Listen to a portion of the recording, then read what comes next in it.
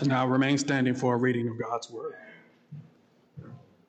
Beloved, now please open your Bibles to Matthew chapter 27.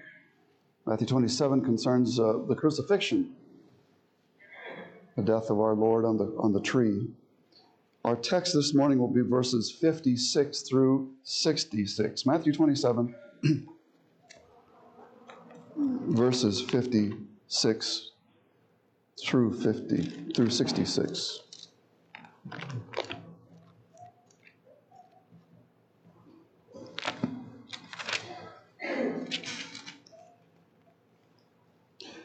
It probably should start at 57. I don't know why I said 56, but it's 57 through 66.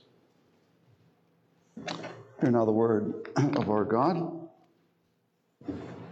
When it was evening, there came a rich man from Arimathea named Joseph, who also was a disciple of Jesus, who went to Pilate and asked for the body of Jesus. Then Pilate ordered it to be given to him.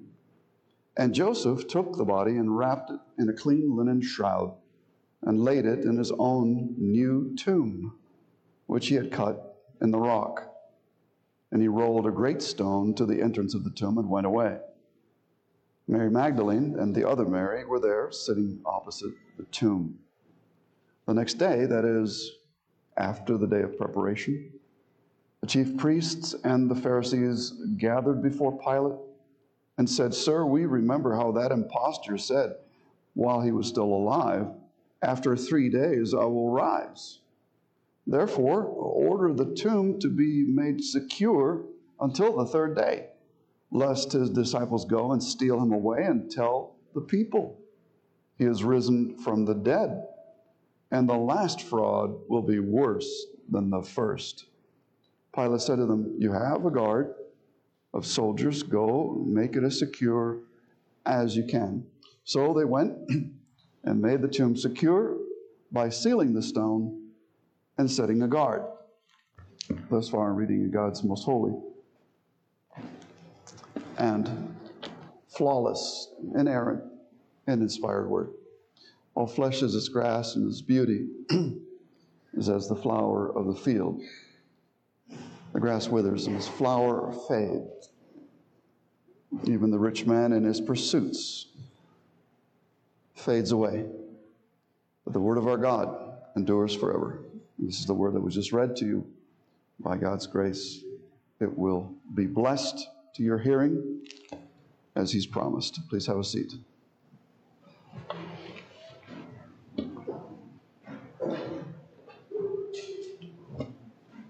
I know most churches are very eager to preach the resurrection, and we must preach the resurrection. That is a cardinal, foundational truth of all Christianity. But we have to understand the death of Christ before we can proclaim that He is risen from the dead. So our passage today has to do with His death, which was a true and human death. As difficult as it seems for us when we read the Bible, knowing that the Lord Jesus is the divine Son of God, He's God and man in one person, nevertheless we do proclaim Him to be dead on the cross. And this is so because He must, by His resurrection, prove that He is both Lord of the living and the dead. He is Lord over life and over death. He's Lord of all. And sin could not contain Him. And the wages of sin, the recompense, the penal sanctions, the punishment, the wrath of God's justice against sin has been obliterated, has been canceled, has been lifted from all who believe in Him. So we need to understand His being dead, His being buried in the tomb, and lying still, and we'll consider that next time I come. Hopefully I'll return from my vacation and my study leave. We'll consider the resurrection in the following chapter 28, which is, of course, very, very glorious. The teaching for this morning, however, is that Jesus was certainly confirmed, even authenticated as being dead at the cross by credible witnesses, by credible authorities. Jesus was confirmed and authenticated as being dead at the cross by credible witnesses, by credible authorities. His enemies schemed to prevent any rumor of his resurrection, because a resurrected Jesus would vindicate his person, his teaching, his gospel. All right, his enemies, Jesus' enemies schemed, they plotted in secret to prevent any report of a resurrection, because a resurrected Jesus would vindicate his person, would underscore the verity, the truthfulness of his teaching. That is to say, the gospel is true. That's why his enemies fought and continue to fight to repress the true knowledge of God as it is narrated in this gospel. We'll see this in 3 points. No, we'll see it in 2 points. The first point supporting this truth was that Jesus was authenticated as dead, as having died at the cross. How? How was he vindicated? How was this truth supported? Well, Jesus was honored by a most unusual, in an unusual way, in a very unusual person, by a secret disciple, Joseph of Arimathea. And he's done so in this narrative by Joseph's interest in preparing Jesus for burial. Now, that is an honor that we do to our deceased, because we are not merely animals. We don't just die and lie there on the forest floor. We are in the image of God, and our bodies are the Lord's first by creation and by redemption. And even as our shorter catechism says, even in the grave, our bodies, they lay in the grave still united to Christ in the Holy Spirit. Can you imagine? And so this teaching of the death of our Lord is very, very important. We must see how this enters into the whole plan of redemption, makes sense of the whole Bible, from the threatenings of God to Adam, that in eating the fruit of the forbidden tree that he would surely die, to the very last glorious anthem of everlasting life, where death is swallowed up in victory. The whole Bible needs to be understood in terms of Jesus, his work, his teaching, but especially his death, his burial, and his resurrection. Now, the Jewish law required his burial because this was the day of preparation for the Sabbath for the Passover was ending. And remember that Jesus was the Passover lamb, and the timing of his death on the Jewish calendar was very, very important.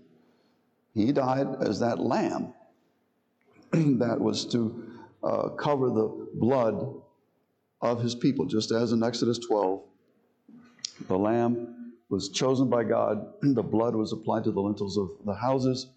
All those who believed Jehovah's instruction to remain under the blood of the lamb, they were spared the execution of their firstborn. So Jesus was that Passover lamb.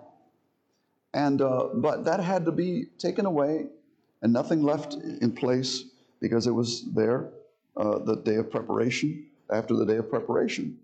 So the Jewish law had to be kept. And even Jesus in his death very, very passively kept the perfect picture of salvation, because his providence is unfailing.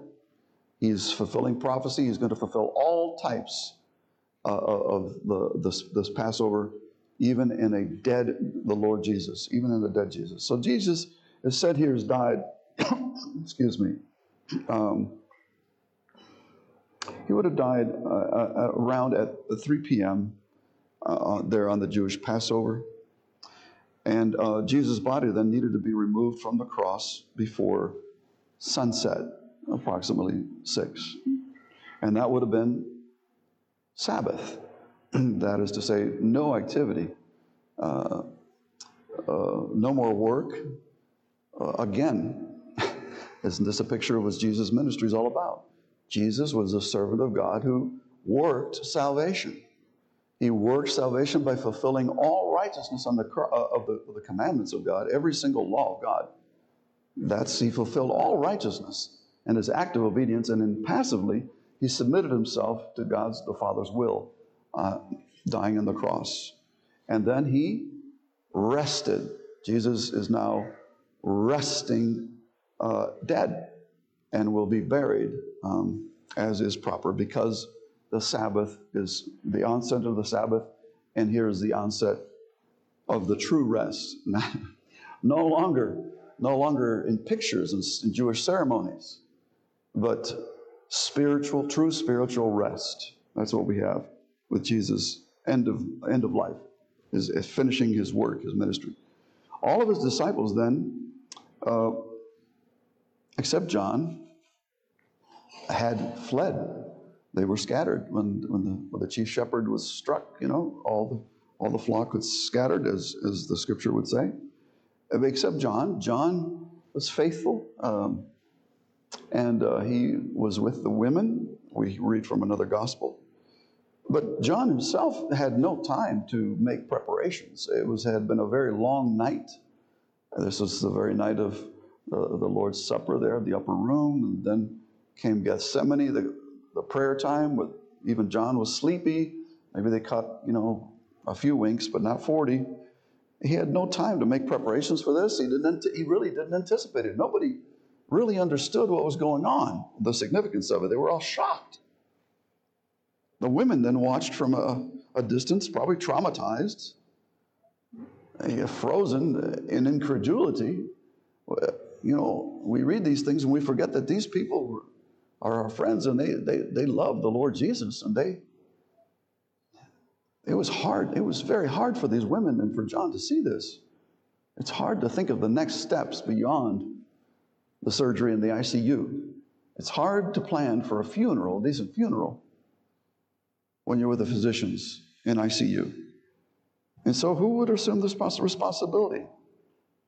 And this is where the Lord, in his good providence, ordained by decree a man named Joseph from a town of Arimathea, which is 15 miles east of Joppa. And Joseph, being a wise ruler, a member of the Sanhedrin and synagogues, and a man of means, did not seek his own, as many wealthy people do. They're always after comforts. They're after their own enjoyments. They luxuriate in many things. But Joseph, no, he had love and respect for the Lord Jesus. And he was wealthy, and he had influence, and he is one of the very few wealthy that took an interest in the Lord Jesus and followed him, although secretly. He had much to lose by confessing Jesus openly. But this is in fulfillment of Isaiah 53. Again, we return to it today, as we will in all of this passage of the death, burial, and resurrection of Jesus, his sufferings. Isaiah 53, verse 9, speaks of the servant of God. They made his grave with the wicked, that is to say, among transgressors, the two thieves on either side. But with a rich man in his death, though he had done no violence and there was no deceit in his mouth. And so a very striking fulfillment of a very unusual prophecy, where he would be numbered with transgressors and yet would attain the care and the benevolent love of a wealthy person. But Joseph of Arimathea was a disciple of Jesus, but in secret. And now he's bold. Joseph had been mentioned in the Gospel of John with a question. And Jesus taught him there. We've not told anything else about Joseph, except here he appears, and he appears at a very pivotal position in the Gospel. He's a key figure here. And he's not an apostle. He's not one of those disciples that left all, but he has his part, a very important part. he risked his reputation in all of Judea. He would have been put out of the synagogue for just befriending Jesus, or even mentioning a kind word. He would have been suspect.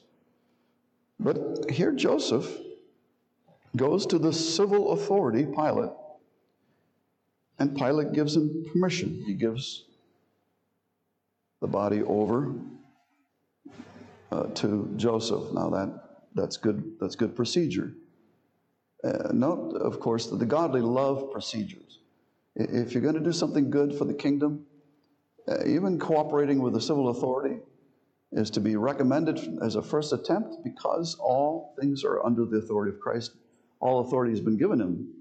The resurrected Christ is Lord of heaven and earth. And so you'd be surprised how many times the Lord will move the heart of a civil authority to cooperate. And even though Pilate had, just recently sentenced him to death, still Joseph goes forward and addresses the most powerful man in Judea. That's faith. That is, and also, my friends, Joseph can do this because he had unique influence. He had unique stature. Not any one of us can do these sorts of things. We don't move in these circles.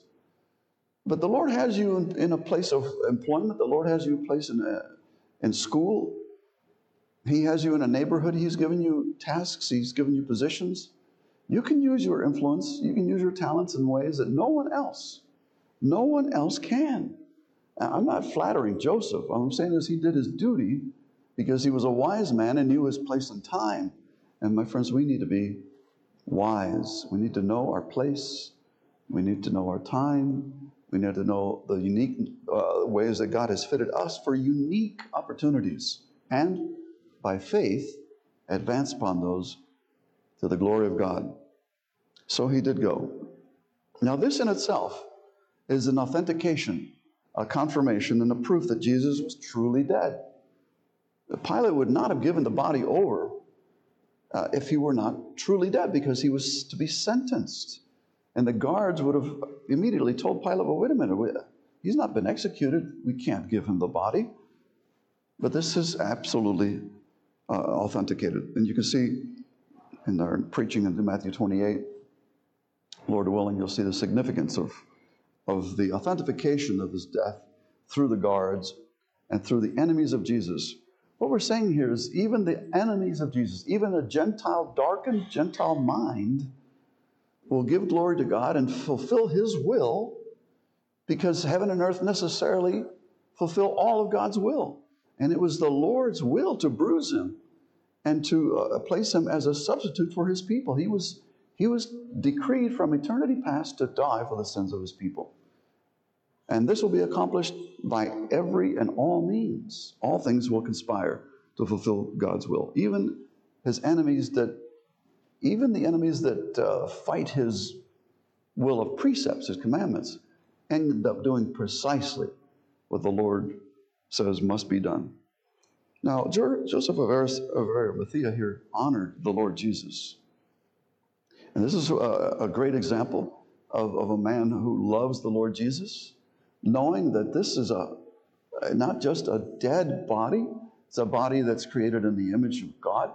Every Jewish person would have had this instinct that the bodies are to be lain properly to rest, and it was even improper to disturb the bones of a dead person. It was thought to be a curse to be lifted up unless they're requested, like Jacob requested his bones to be transferred back to his native land, and Joseph too. But Joseph of Arimathea, he honored the Lord Jesus, and he provided a clean shroud. Isn't this interesting? Even in death, there's nobody the Lord Jesus, his dead body is not going to greet anyone. Why honor him with a clean clothes? Why not just put him in a burlap sack? This is honor. We honor our dead. But we especially honor Jesus, because that flesh, still divine flesh, it's divine flesh. Joseph provided him a grave. He'd cut out a section of the hill there, and it became, as it were, a grotto or a cave. This is Joseph's own new tomb. It would have been a sacrifice. He probably paid good money for that lot. Would have been a choice place. And this was a new tomb, says our scripture, which means there had been no defilement. No dead body, no dead bones had ever entered in there. Jesus was not defiled in life, and Jesus was not defiled in death. Again, this is fulfillment. Isaiah 53:9 provided then Joseph of Arimathea.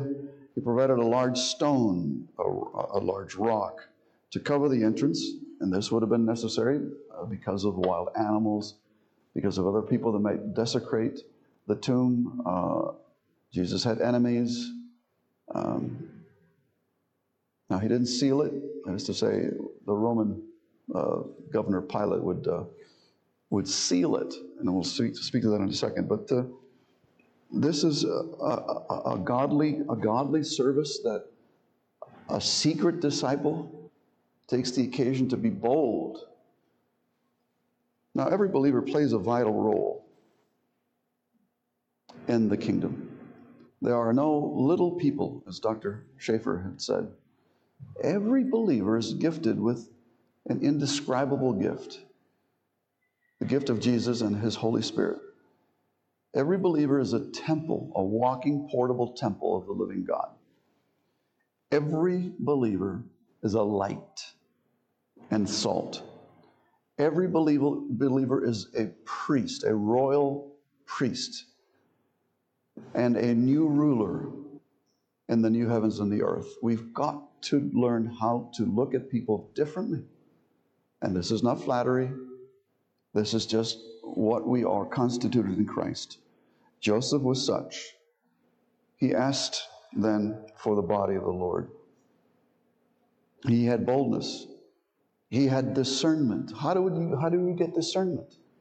By knowing the will of God. And by walking in the light and in fellowship with God, He makes you wise so you are able to discern your time and your place. The Christian faith is much more than learning a list of commandments and doctrines. It is about using that knowledge wisely and suitably in situ, in your situation. And this is why we teach, and this is why we exhort everyone to walk in the light according to the full teaching of the Lord Jesus, by faith, because it brings glory to God. And we then demonstrate ourselves to be little Christians, as little Christs, because we have a portion of His anointing. And so Joseph of Arimathea is here a witness. A witness. What is your main witness? I know I speak a lot about being faithful at work and faithful among friends in the neighborhood, in your classrooms. Your main witness, my friends, is to be at worship. Your main witness is every Sunday to come forth from north, south, east, and west, and to, as it were, reconstitute the body of Christ, which is invisible in the week, and make it visible. To be a temple, not just in yourself, but among ourselves together. A temple. And when we keep the Lord's Day in this way, in the assembly, we do witness to who? Well, I'm sure some people around Great Falls Drive are watching, but primarily to principalities, to authorities, to all manner of men and angels, that Jesus lives, and that He truly died, and that He found His rest after His ministry, fulfilling all things, and that He now serves us from heaven at the right hand of God the Father. That's whom we worship, that's whom we proclaim, and even especially at the Lord's table, you who receive the Lord and do by faith commune with Him in the sacrament, proclaim His death until He returns. Proclaiming His death is as important as proclaiming Him risen. And we see also Mary Magdalene and Mary, the mother of Jesus. They also witnessed Jesus' body as being dead. And they went to the tomb and they saw that he was truly buried, dead and buried. And so far we see two things that are very common, or should be very common, to all men. They're born, they die, and they return to dust per God's edict. But Jesus, strangely, does not return to dust. He does not even begin to decompose. Anyway, more on that later. The women and Joseph then authenticated that Jesus was truly buried. So that's three witnesses. If you count Pilate and the other guards, more. See, God foresaw man's wicked unbelief. God knew that there would be rebellion, that these men, as unregenerate men, fallen men in Adam, are really more kin to the serpent, Lucifer, Satan, than they are in the image of God. And that, as such, the seed of the serpent will fight the seed of the woman, and that clash necessarily involves conflict, lies, and suppression of the truth. And that's why, sovereignly, the Lord provides witnesses to Jesus' suffering, his death, and his burial. Wicked speculation and lies, scheming regarding Jesus not having truly died. But all this was providentially determined. Joseph was providentially determined, the women's involvement, all of this. So our task here, what the Lord is giving us, is reasonable evidence, reasonable scripture to believe that Jesus truly died on the cross. And the timing of it was critical too, at the Passover. Jesus was authenticated then in history as having died at the cross. The second point, final point of the sermon, Jesus' enemies attempted then to prevent all reports about any resurrection. Jesus' enemies wanted to prevent all that. The priests and the Sadducees remembered that Jesus had spoken of this. He said on the third day, well, I will rise. They were listening. You'd be listening and not loving the truth. Herod listened to John the Baptist. He loved preaching. Herod just loved to hear John the Baptist. This guy is interesting.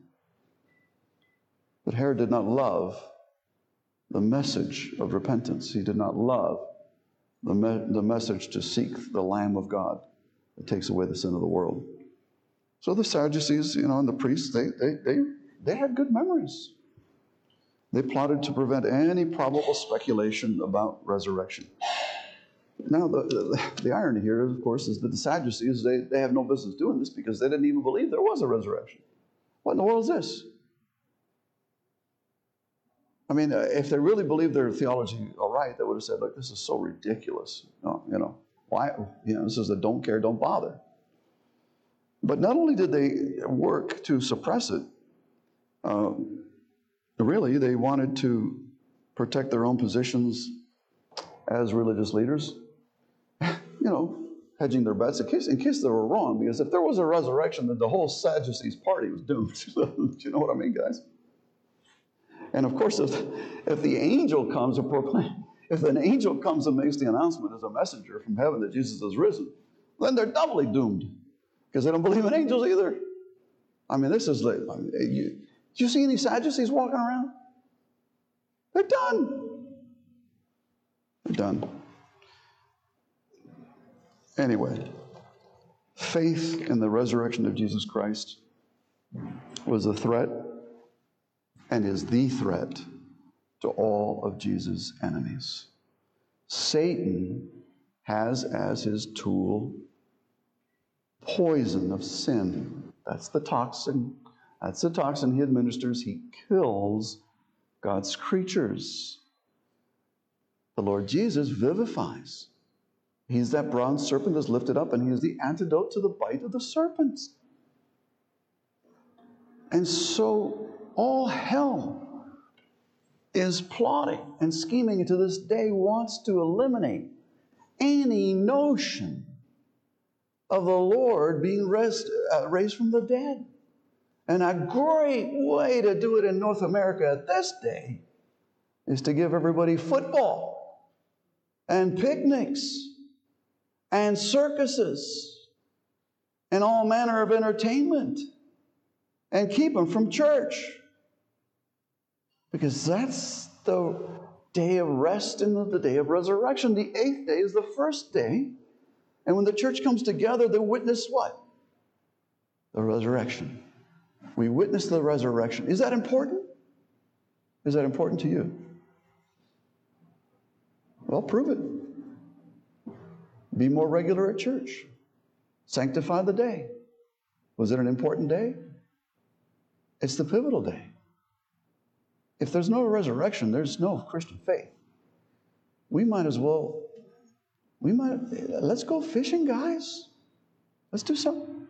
If there's no resurrection, this is no better than Mahatma Gandhi or Buddha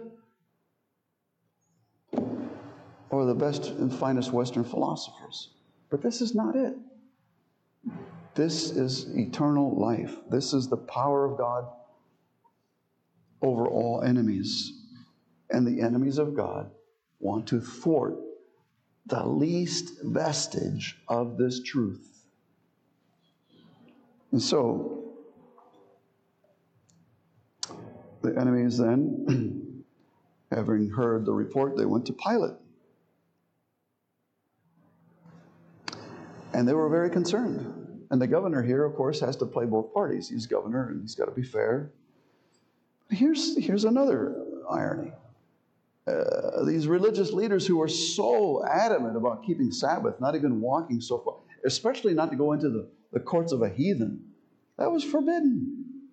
Not only did they go into the courts of a heathen, but they went into the courts of Pilate, who was arranged for the murder of Jesus. They're betraying their own consciences to the home of a heathen ruler. Okay?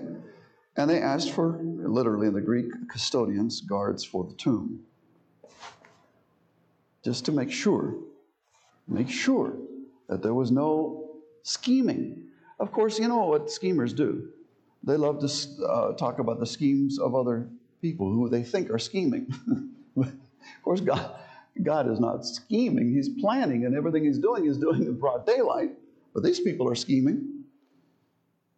They asked to place a guard, which Pilate did. Not only that, but he gave him another authentication. He sealed the tomb. This would have been done with a good strong rope, placing a rope around the large stone so that it fits snugly against the tomb mouth, the mouth of the cave, and then sealing it with wax, and then placing an imprint on the hole, the signet ring of the governor, making sure that everybody knew that that was by his decree, it was not to be violated.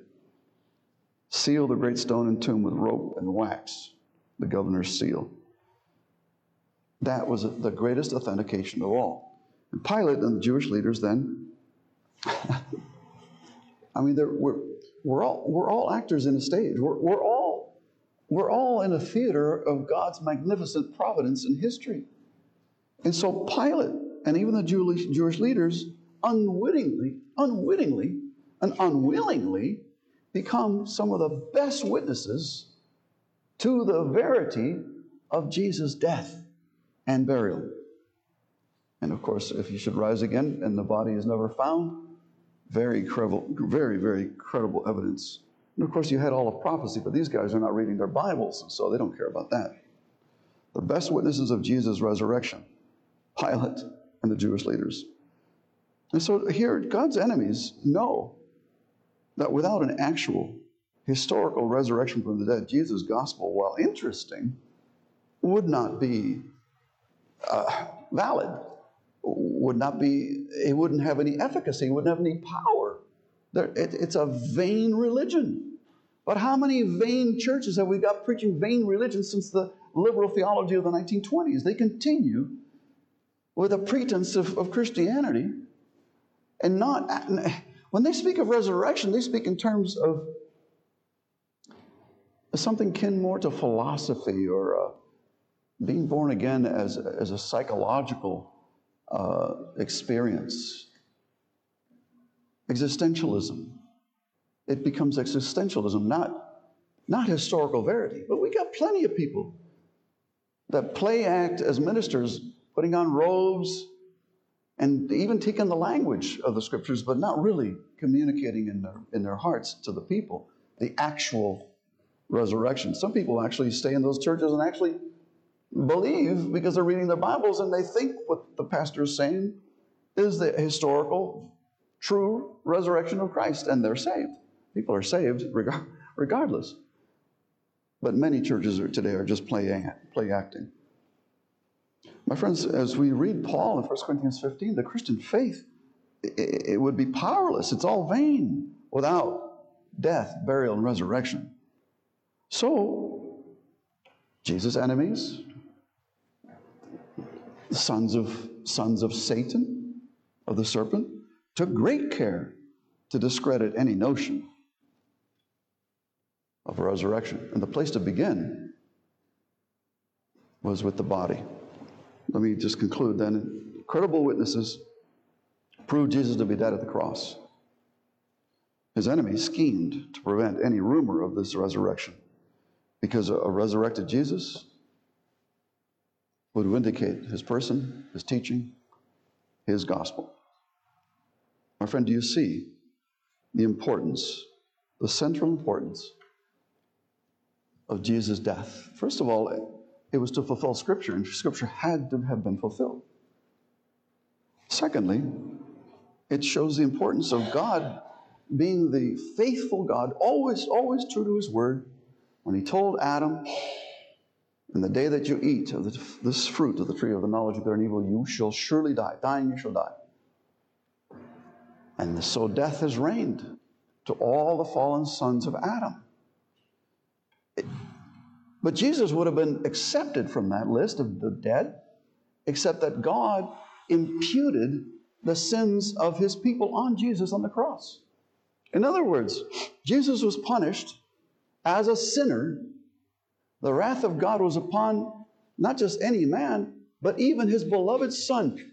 The Lord here shows Himself to be holier than in any other place in history, because He will vindicate His holiness even at the cost of His own Son, whom He has loved beyond any measure from eternity. But He must do away with sin, which also has us to say, you must believe that imputation is not an academic idea. It is as real as a hammer blow to your thumbnail. Imputation works.